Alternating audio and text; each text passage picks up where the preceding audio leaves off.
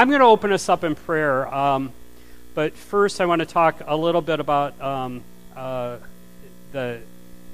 what's going on down in Fairdale, Kirkland.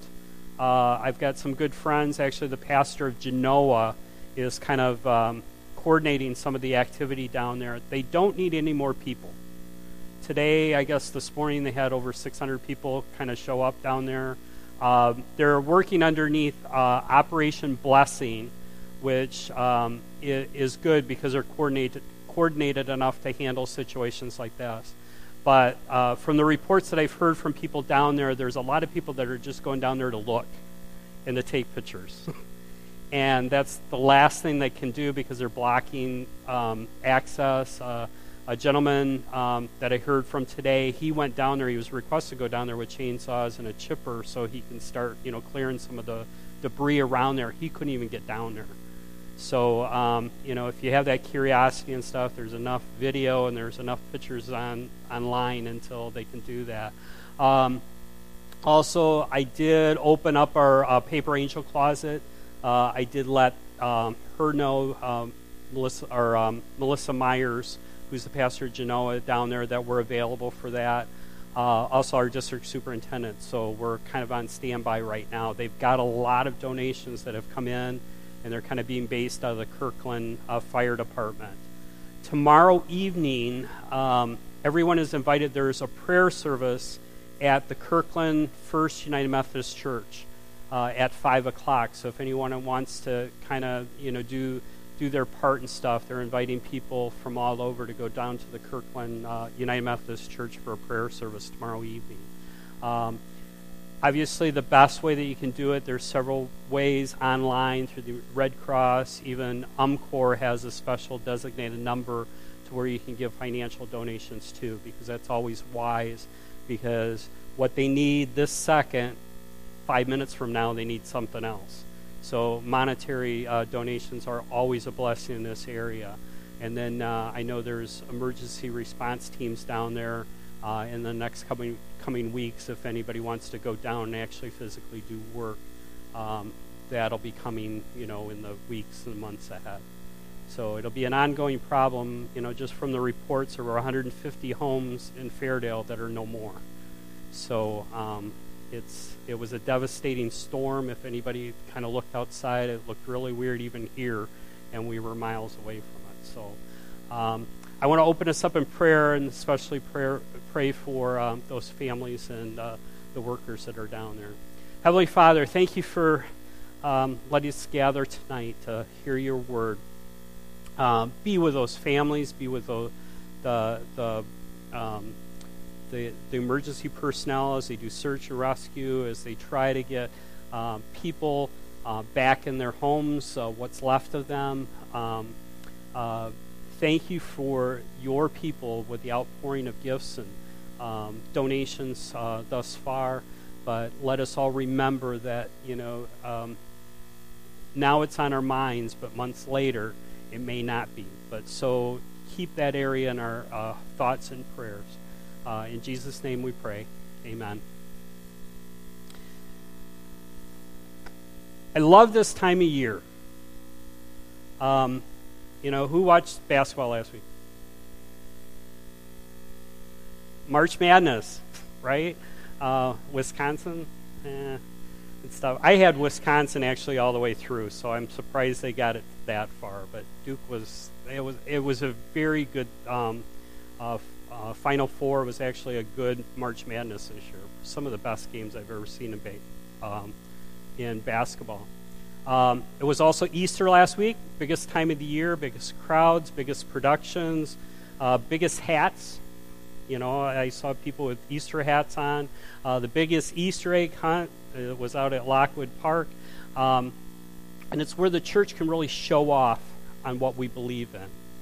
The weather, we can't complain about the weather. How about today and stuff? And then baseball.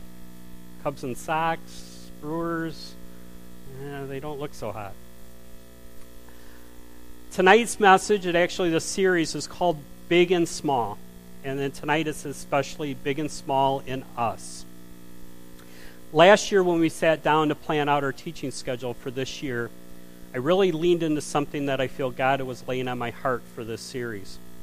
I was reading a book by Phil Needham, When God Becomes Small, and at the same time was being torn by something else having to do with the concept of being big.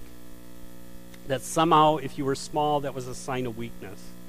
These discussions mainly were talking about the church.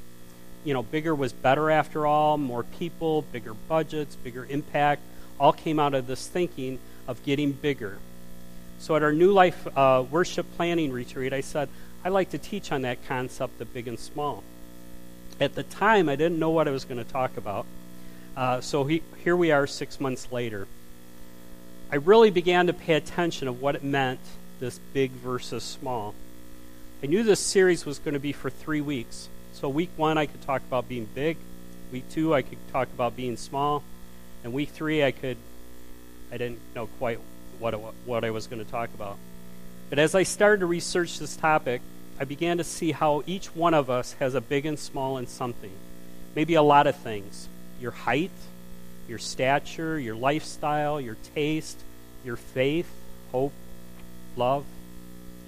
There's this whole culture forming about anti-bigness. I don't know if you've seen this, but I'm from the boomer generation where it was all about having the big car, the big job in a big building with a big office in a big town.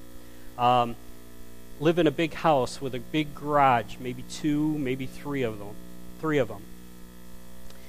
G.K. Chesterton, an English writer and lay theologian, poet, and philosopher, said this: there are 2 ways to get enough. One is to continue to accumulate more and more. The other is to desire less. But there's this movement that I discovered. I came across a documentary called Tiny Houses. I don't know if anybody's seen this. Has anyone heard or seen this? You build a house, most of the time on nothing larger than a boat trailer, efficient on space, leaving very small environmental footprint. And I wanted to show you this clip. I thought it was really funny. If Anders got the video.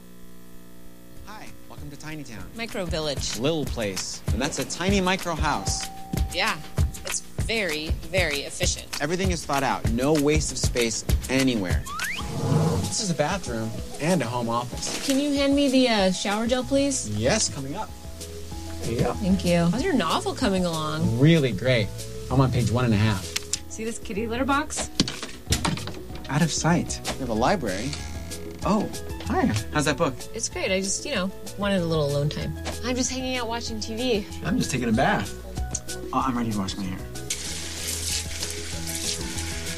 I can't see the TV now.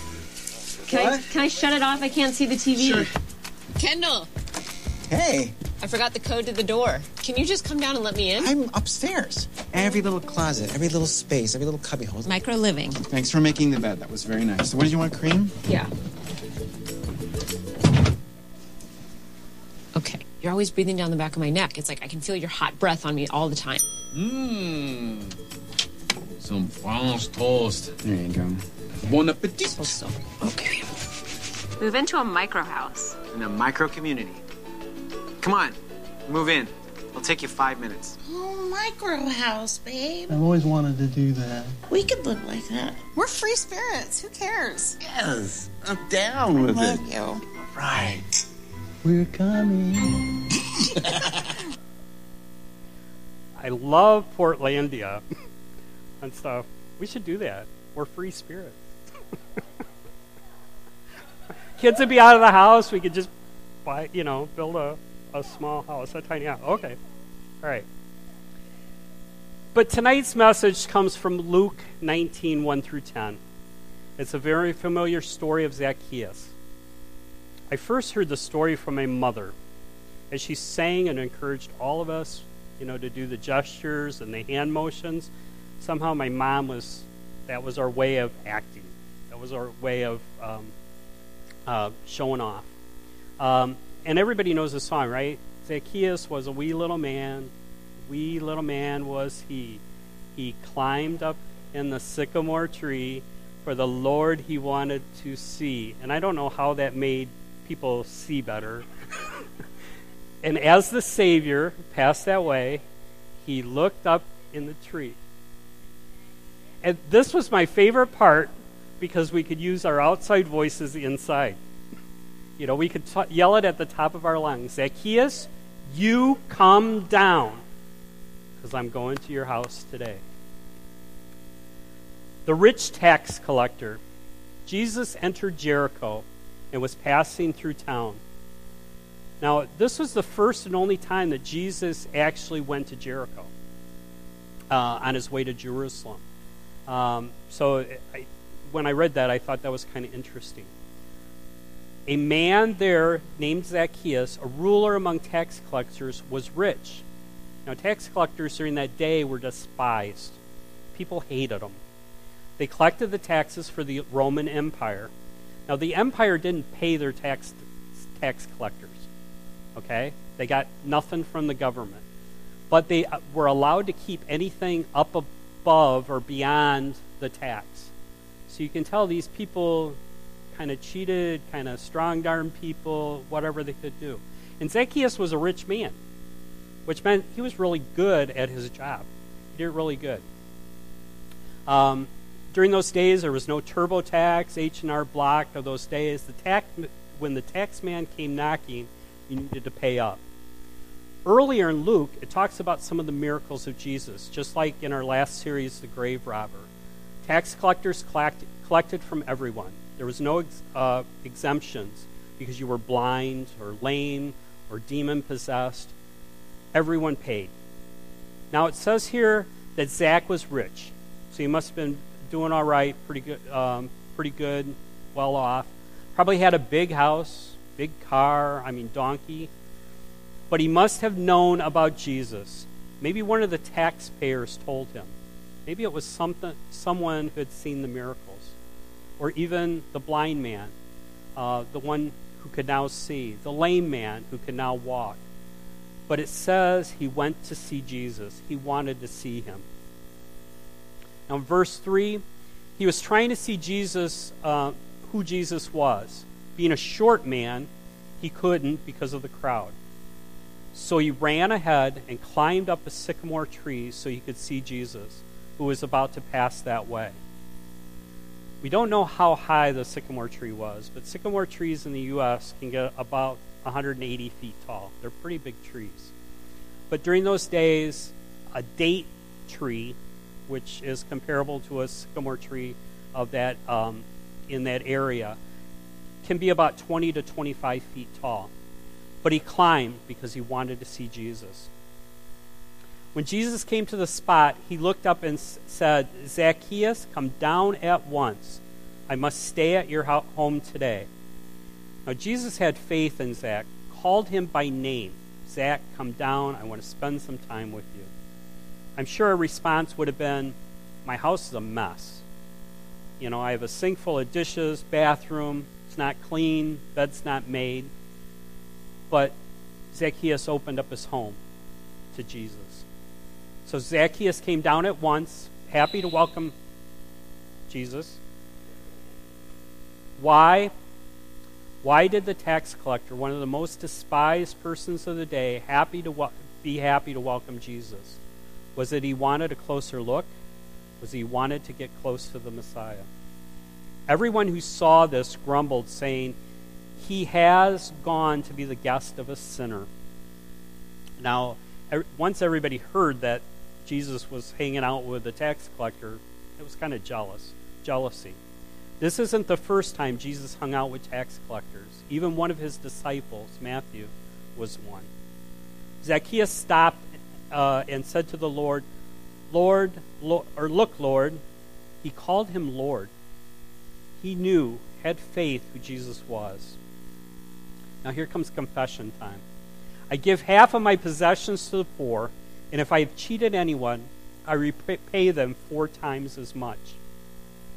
Change of heart, transformation of someone that appeared to be very wealthy from his profession. Jesus said to him, today salvation will come to this household because he too is a son of Abraham. He's just like all of us. You and me, no bigger, no smaller, no richer, no poorer, just like a child of God. And then it closes out, the human one came to seek and save the lost. Now, I came across an article about how some animals, in order to protect themselves, sometimes appear bigger than they actually are. How many people have seen like a puffer fish or a balloon fish? They call them. And here's a picture of what they look like when they're not puffed up. And then the next one, so when they, when someone tries to attack them or something, what they do is they inhale water and the air, and they compress the air in their lungs, and then all of a sudden they let it out just like a submarine, and they get big like that. There's actually a video that I saw online of an alligator trying to eat one of those. And the alligator snatched it, and then it kind of got really big, and no longer could the alligator hold the fish in its mouth. But it's a defense mechanism in order to protect himself. Now that's where the balloon comes in. How many people got a balloon? Everybody get a balloon? Who needs a balloon? Now only blow it up if you have to, because I was told by someone that I bought the wrong balloons. They're helium balloons, which helium balloons are a little thicker than regular balloons. So they may be a little hard to blow up. So you got to stretch them like this. You know how you do that to kind of loosen them up? Okay. Your faith is a lot like a balloon. All right. God uses 5 things to grow your faith. Whether it's practical teaching, the message delivered by the messenger will help blow up your faith. Here at New Life, or providential relationships is the next thing, number 2. People who come in contact with have a deep you have a deep relationship with can help you grow your faith. Here at New Life, we have a couple of ways to help you out with that. Tonight, every second Saturday, we do something after worship called Taste of New Life, where there's plenty of food, we share a meal, and get to know each other better. It's a place where you can get your questions answered about New Life. We also have Form during certain series that we do. Now, Form meets on Wednesday night, and what we do is we get together and we share a little deeper in the message that we heard about on Saturday. But it's where you can gather with other people that have the same questions, and that's how I learn, is I learn from other people. I don't say anything, but I learn from other people's questions and or comments that they make. So we also have formation groups where 3 to 4 people get in a real relationship, where something like iron sharpens iron kind of relationship. My formation group can be brutally honest. We can be brutally honest with one another. Third way is private disciplines: prayer, fasting, reading scripture, singing praises, and worship songs. See, you guys are doing great. See, I did buy the right balloons. But private disciplines: prayer, fasting, reading scripture, singing songs, and worship and praises. Now, the fourth thing is a personal ministry. And this week I was at a meeting, and they read in Matthew 25, verse 34. Then the king will say to those on his right, "Come, you will receive good things from my Father. Inherit the kingdom that was prepared for you before the world began. I was hungry, and you gave me food to eat. I was thirsty, and you gave me drink. I was a stranger, and you welcomed me. I was naked, and you gave me the clothes to wear. I was sick, and you took care of me. I was in prison, and you came in to visit me." Then those who are righteous will reply to him, "Lord, when did we see you hungry and feed you, or thirsty and give you drink? When did we see you as a stranger and welcome you, or naked and give you clothes to wear? When did we see you sick or in prison and visit you?" Then the king will reply to them, "I assure you that when you have done it for the least of these brothers and sisters of mine, you have done it for me." That's all about personal ministry. And then the fifth thing is pivotal circumstances. Maybe that is what Zach had with one of his taxpayers and led him to the Savior. Now, John Wesley said something about faith.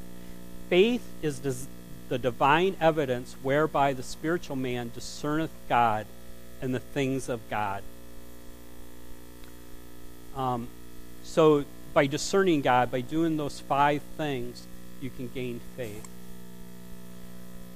Now, what are we to do with that faith? First thing, reach out with seeking faith. You know, Jesus came to Jericho, and Zach went to go see him. Because he was, being a wealthy person, he went to go see Jesus. The second thing is understand with intelligent faith. In Luke 19:8, Zacchaeus stopped and said to the Lord, "Behold, Lord." He knew that he was the Messiah. In Acts, it talks about, "Therefore, let all Israel be assured of this: God has made this Jesus, whom you crucified, both Lord and Christ." In Romans 10:9, it says that if you confess with your mouth Jesus is Lord and believe in your heart that God raised him from the dead, you will be saved. The third thing, open your heart with experiential faith.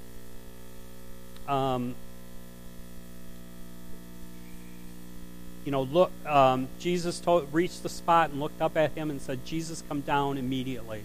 I must stay at your home today." So he came down at once and welcomed him gladly. The fourth thing, stand up with courageous faith. In Luke, all the people saw and began to mutter, "He has gone to be a guest of the sinner." People talked behind his back. People were criticizing him for what he wanted to do. Matthew 10:32 through 33, "Whatever acknowledges me before men, I will also acknowledge him before my Father in heaven. But whoever disowns me before men, I will disown him before my Father in heaven." And the fifth thing, change the world with transforming faith. But Zacchaeus stood up and said to the Lord, "Look, Lord, here and now I give half of my possessions to the poor, and if I have cheated anyone out of anything, I will pay back 4 times that amount." 2 Corinthians, "Therefore, if anyone is in Christ, he is the new creation. Old things have passed away. Behold, all things have become new." So, Zacchaeus was big enough not to let the crowds keep him from Jesus. Zacchaeus was big enough to accept the offer that Jesus had, regardless of what other people thought.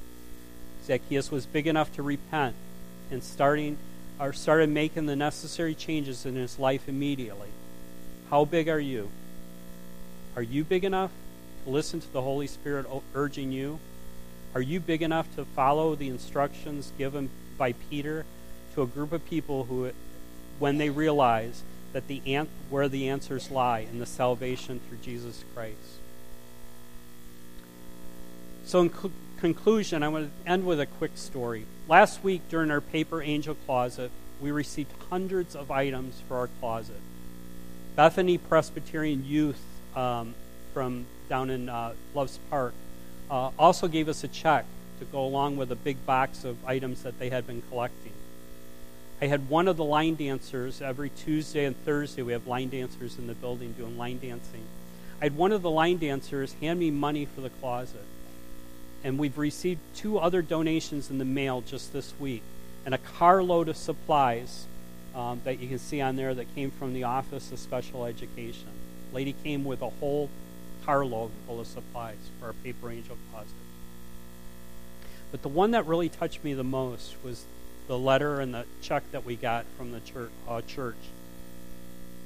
And it came from a 5-year-old boy, Ethan. And this is what they wrote. "Last Sunday, a young boy in our congregation told his grandmother he wanted to donate his allowance to help the homeless children. Gave his allowance. Now it was $1. But you know that dollar can make a difference. $1 can make a difference. You know, we can see change for $1. What if we started a buck offering?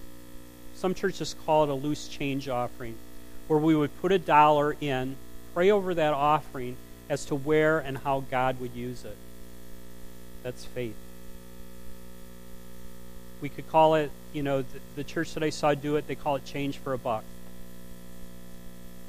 You know, that $1 can, you know, have a lot of impact. That's faith. I'm going to close out with this quote, and it really struck me, by Carl Sagan.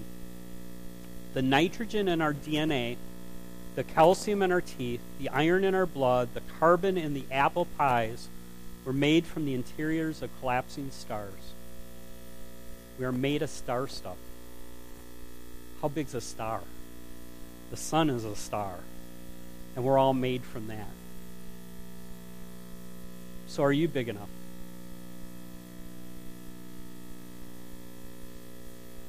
Can all let out for balloons. We're going to move into a time of, Mark calls it communion, and our elements have been pre-blessed by him. So, but I came across something called a love feast. And I like the words that were talked about in here, so I'm going to kind of go through this little service. Now, the early Christians of times past had a common meal, which expressed the self-giving love seen ultimately to God's love for the world. Since that early time, many Christians have desired to celebrate Holy Communion. Due to the lack of an ordained minister, they could not. Thus, this service with a similar significance was established that did not require an ordained minister. This meal was called an agape feast. Agape being the Greek word for self-giving love of God, seen in God's love for the world. Today we call it a love feast. The love feast acknowledges our koinonia, our community, sharing, friendship, and unity through the symbols and the bread and the water. Now, Andrew Scott, the Confessions of Faith, will go through that now.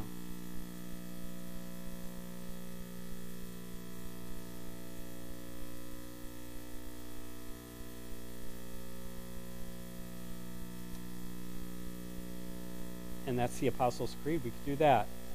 I believe in the God, Father Almighty, maker of heaven and earth. I believe in Jesus Christ, God's only Son, our Lord, who was conceived by the Holy Spirit, born of the Virgin Mary, suffered under Pontius Pilate, was crucified, dead, and buried. On the third day, he rose from the dead. He ascended into heaven and sits at the right hand of God, the Father, and will come again to judge the living and the dead. In the Holy Spirit, the Holy Catholic Church, the communion of saints, the forgiveness of sin, the resurrection of the body, and the life everlasting. Amen.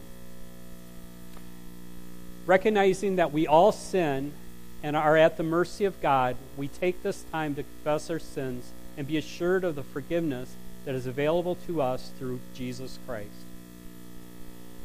Christ, our risen Savior, you came that we may know you, God.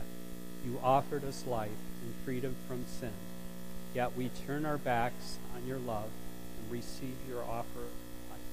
You call us to come out, but we remain in tombs. Forgive us what we have done and said. Forget what we failed to do or say. Renew us to new life in your kingdom. In the most miraculous event in history, Christ rose from the dead and offers you new life. In the name of Jesus Christ, you are forgiven.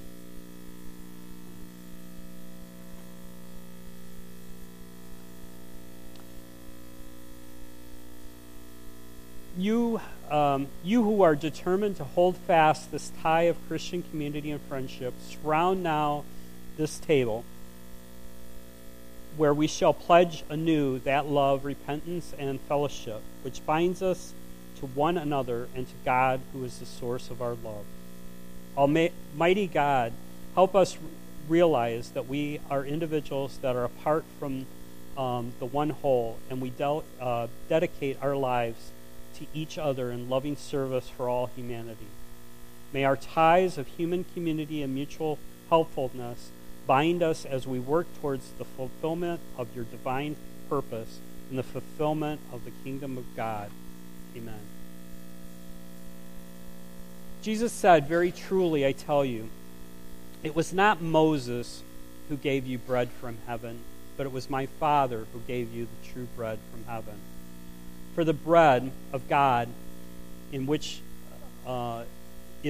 which comes down from heaven and gives life to the world." We take this bread as a symbol and the strength that comes up from God, and remembering that we can do all things through Christ who strengthens us. Jesus said, everyone who drinks water, we're using juice, will be thirsty again. But those who drink of the water that will give them will never be thirsty. The water that I have given you will become in them a spring of water gushing up in eternal life. We take this water as a symbol of the abundant life, love, and friendship shown to us.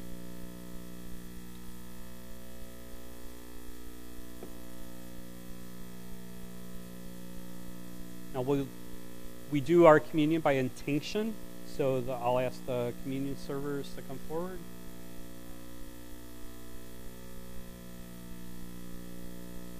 And I'll also ask the band to